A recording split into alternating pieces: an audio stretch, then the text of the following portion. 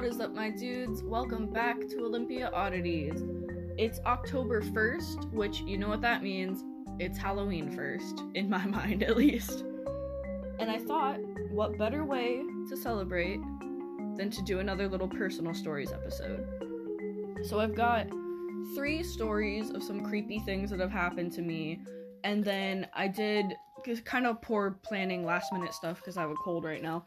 And I wasn't sure. I didn't want to record my, big official episode because I didn't know if I was going to be coughing all the time. Because you guys deserve better than listening to me cough all the time. But I figured, mini episode, it's a little bit chiller. I feel like I can get away with it. So I did a little casting call on my personal Instagram page. I don't know why I said casting call. I just put on my stories if anyone had any questions that they wanted me to answer this time around. And I got a couple of them, so I figured I would wrap it up with that, and I'll tell you some of my stories first. So, light a pumpkin-scented candle, grab a pumpkin spice latte, or some apple cider, throw on a sweater, and put Hocus Pocus on in the background, and get ready for some creepy stories.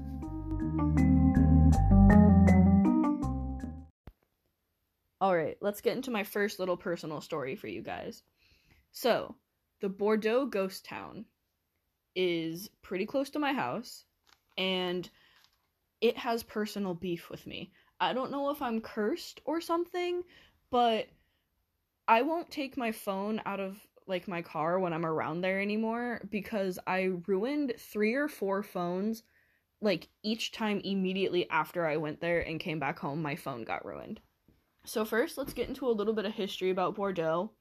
I just took some quick notes from a Thurston Talk article about it. It was founded by the Bordeaux family's Mumby Lumber and Shingle Company, Mumby Lumber, and the Mason County Logging Company. The Bordeaux brothers, Thomas and Joseph, moved from I almost said Canada. Why can't I say Canada when I read it? Let me try that again. Thomas and Joseph Bordeaux moved from French Canada to Washington as early as the 1870s. They began working in the Black Hills area in the 1880s, and then 10 years later, they would begin working in Bordeaux. By 1903, they had a post office and a population in the hundreds. The mill finally closed for good in 1941 because they had literally run out of trees in the nearby forest. Which, to me now, is crazy to think about because it's just such a heavily wooded area. It's crazy to think that they just, in such a short span of time, completely ruined that area. I guess it's a good thing that they replant trees that they log down now. And the old supervisor's property was actually purchased by Courtney Love, who, if you don't know, is Kurt Cobain's widow and a fantastic musician in her own right. I won't get into more of my personal feelings about Courtney Love. But anyways, after Kurt's death, his mom, Wendy, and his sister lived there for a bit. Love fell behind on the payments, and the house was auctioned off in 2006. So, I just remember, here's the story of my phones getting ruined. The first time I went there and something weird happened, it was really cool. There's, 3 standing ruins. You have to cross this creepy bridge over a little creek that's really sketchy, especially when it gets wet. And then the first ruin is kind of, trapezoidy. It almost looks like a, old temple or something like that. It looks like something out of Indiana Jones.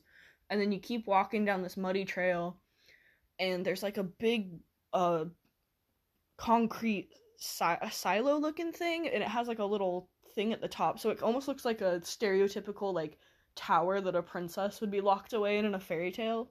It's very creepy. And then you get to the foundation of, I think it was a house, and it's sketchy because there's the basement and it's all open and it's flooded, so you have to be really careful there when you're walking so you don't accidentally fall into, years of gross water, and God knows who what people have been throwing down there. But, and then there's, a little tunnel you go through, and you get to the other side of it, and there's steps that go down to the basement, and it's, the worst Blair Witch vibes you'll ever get in your life is being there. It's it's super creepy. I kind of looked at 2 more recent articles, and they said something about it's now private land and you shouldn't go there. So definitely I don't know, look into that if you're deciding to take a trip out there, but definitely be respectful. People have kind of trashed it and like graffitied it all up, and it sucks because it's a part of history and it's really cool, and people should respect things. But okay, the first time I got there, was checking it out, kind of creeped out. Got back home, I had my phone sitting on the couch, and I went into the kitchen to get, I don't know, like a drink or something, and I came back and my phone was on the ground, and I was like, oh, that's weird, but it was only like a foot drop, and I had a case on, and I dropped my phone like off of horses, like all the time. Honestly, I'm a huge klutz. And I pick it up and flip it over, and the entire screen is cracked, like unusable cracked, like just glass everywhere. And I'm like, what the hell? And so then I was just kind of like, okay, whatever, went through the process of getting a new phone, didn't think too much about it, planned another trip out there in the future, and I went out there, everything was normal, took some pictures, came home. That time I put my phone through the washing machine. How did I do that? I don't know. I always check my pockets. And then I took one more trip out there where I took my phone out, and that phone just like mysteriously like stopped working that day. And like it was an iPhone, so it would just like only like go to like the Apple thing, and like we took it like into the Apple store to have them fix it, and they were like, oh, like nothing's like working, and it was just like the phone just like decided to completely stop working. So, if I ever visit there in the future, my phone's staying in the car. No one else I know that's gone out there has had this problem. I don't know if it's just a weird coincidence, but it happened enough times for me to be like, alright, I'm taking some preventative measures against this. Alright, my second story is one of the weirdest things that's ever happened to me in my entire life, and I can't believe that I forgot about this story until the other day. Something reminded me of it, and I was like, oh my god, I need to tell that on the podcast. So, they used to play a place in Tumwater. I think it was called Catton's, and it wasn't good. They didn't have good food. So my family was there eating one time. This was when I was a kid. No, I was probably like 14, because I was like old enough to ironically want an action figure of Gene Simmons. I'll explain later. But my family's eating, and I'm like, okay, I'm not hungry, I'm just gonna eat at home, I'm gonna go mess with a claw machine. So I go out to the claw machine, and I don't even like Kiss. I've never liked Kiss, I've always hated them, I've always thought Gene Simmons is very stupid. But for some reason, I locked eyes with this Gene Simmons action figure inside this claw machine, and I was like, I have to have it, I have to have it. I must have spent like $5 in quarters and like a half hour of my life that I'll never get back trying to get this damn action figure out of this claw machine. And at some point this, like, sorry to judge people, but I was 14 and I judged this guy as a creepy guy. He was like wearing a trench coat, had a neck beard, had a fedora, I was just aware that he was standing there watching me. Also, I was like 13, 14, and he's a grown man who's been watching me for like 5 minutes. I'm a woman, I'm allowed to be afraid if that's what I need to do to protect myself. Don't judge. So, he comes up and he's like, you trying to get that Gene Simmons figure? And I'm like, yeah. And he goes, oh, I've got a ton of those out in my trunk. And I'm just like kind of really sketched out at this point, because there's this guy that I don't know who's been watching me, who's like a full-on grown man. He must have been in like his 30s. And he's telling me like he's got stuff out in his car trunk, and like everything my parents have told me about like people trying to like lure you, like looking for puppies and free candy, like all those like thoughts are flashing through my mind. And my family comes around, because I must have like paid the bill right about this time, and they come around the corner and see this guy like trying to lure me to his car, it looks like. And they're like, what the hell's going on here? And we kind of like all go out to the parking lot, and I explain what's going on, he explained what's going on. And my dad walks over to his trunk with him, and he opens it up, and it's absolutely packed full of Kiss action figures, like the same one from this claw machine, of all different types. And he pulls out this one that was a little bust of Peter Criss, Catman, and gives it to me, and I don't know, it was just this thing where I'm like, thank you, kind sir. Like, that entire thing should have been so creepy and weird, and I'm sorry that I judged him, because he was a really nice guy at the end of the day. He didn't have to do that. But also, why are you driving around with a trunk full of Kiss action figures? Like, I have so many questions to this day about that entire story. Alright, my third story is one that happened to me when I was probably like a sophomore or junior in high school. So like 2010, 2011. I was downtown on the boardwalk with my friend Jesse, and we were just like messing around and like taking stupid pictures of each other for Facebook, you know, because it was like a new thing that like we were a part of and wanted to be all cool. So we're just kind of chilling, and this guy comes up to us, and he's like really weird, and like I just kind of have this like feeling that he's either like on drugs or like, you know, just like something's going on mental health wise. And he's like got this weird creepy smile on his face. He came up and he said something to me. I don't remember what it was, but I was just like, haha, you know, like, okay, I'm gonna laugh, but please don't kill me, like one of those things. And we just kind of like, you know, quickly moved on, walked out of there, moved down. We're like halfway down the boardwalk taking pictures and stuff like that. And one of us like spotted him, and we were like, oh, hey, like there's that guy again. That's kind of weird, but you know, it's the boardwalk. Lots of people walk it. We didn't really think too much about it. So we finally get all the way down to where the tower like overlook is, which is like one of my favorite places in Olympia. And I was taking a picture of her or checking my phone, something where I was kind of distracted. And I just remember feeling like there was someone standing like super close to me. So I turn around, and dude is standing so close behind me that like I almost bump into him when I turn around. Like dude is like up in my grill, smiling at me with the creepiest, like I don't even know how to describe it. Like it was a look where I was like, nothing good is gonna come from this. Like it like seriously triggered like survival bells in my mind, and I think I screamed, and like might have like tried to smack him or hit him with my bag or something, but I know I definitely like screamed and like just took off, and we just booked it out of there. And I just remember like that really like, oh, that was so creepy because it was like midday too. It was like probably like 3 or 4 p.m. because it was definitely after high school had gotten out. Oh, and it was just creepy, like the balls on that guy to just follow us down the entire boardwalk, and then to get like, I don't even, what was he planning on doing? That's my thing, because it's not like he said anything to me. He was just sneaking up behind me all creepy and silent like, and I'm like, ugh. Alright. Now that I'm creeped out, let's get into some questions and answers. Alright, Q&A time. So my really good friend Ian asked, if you were a cryptid, what one would you be?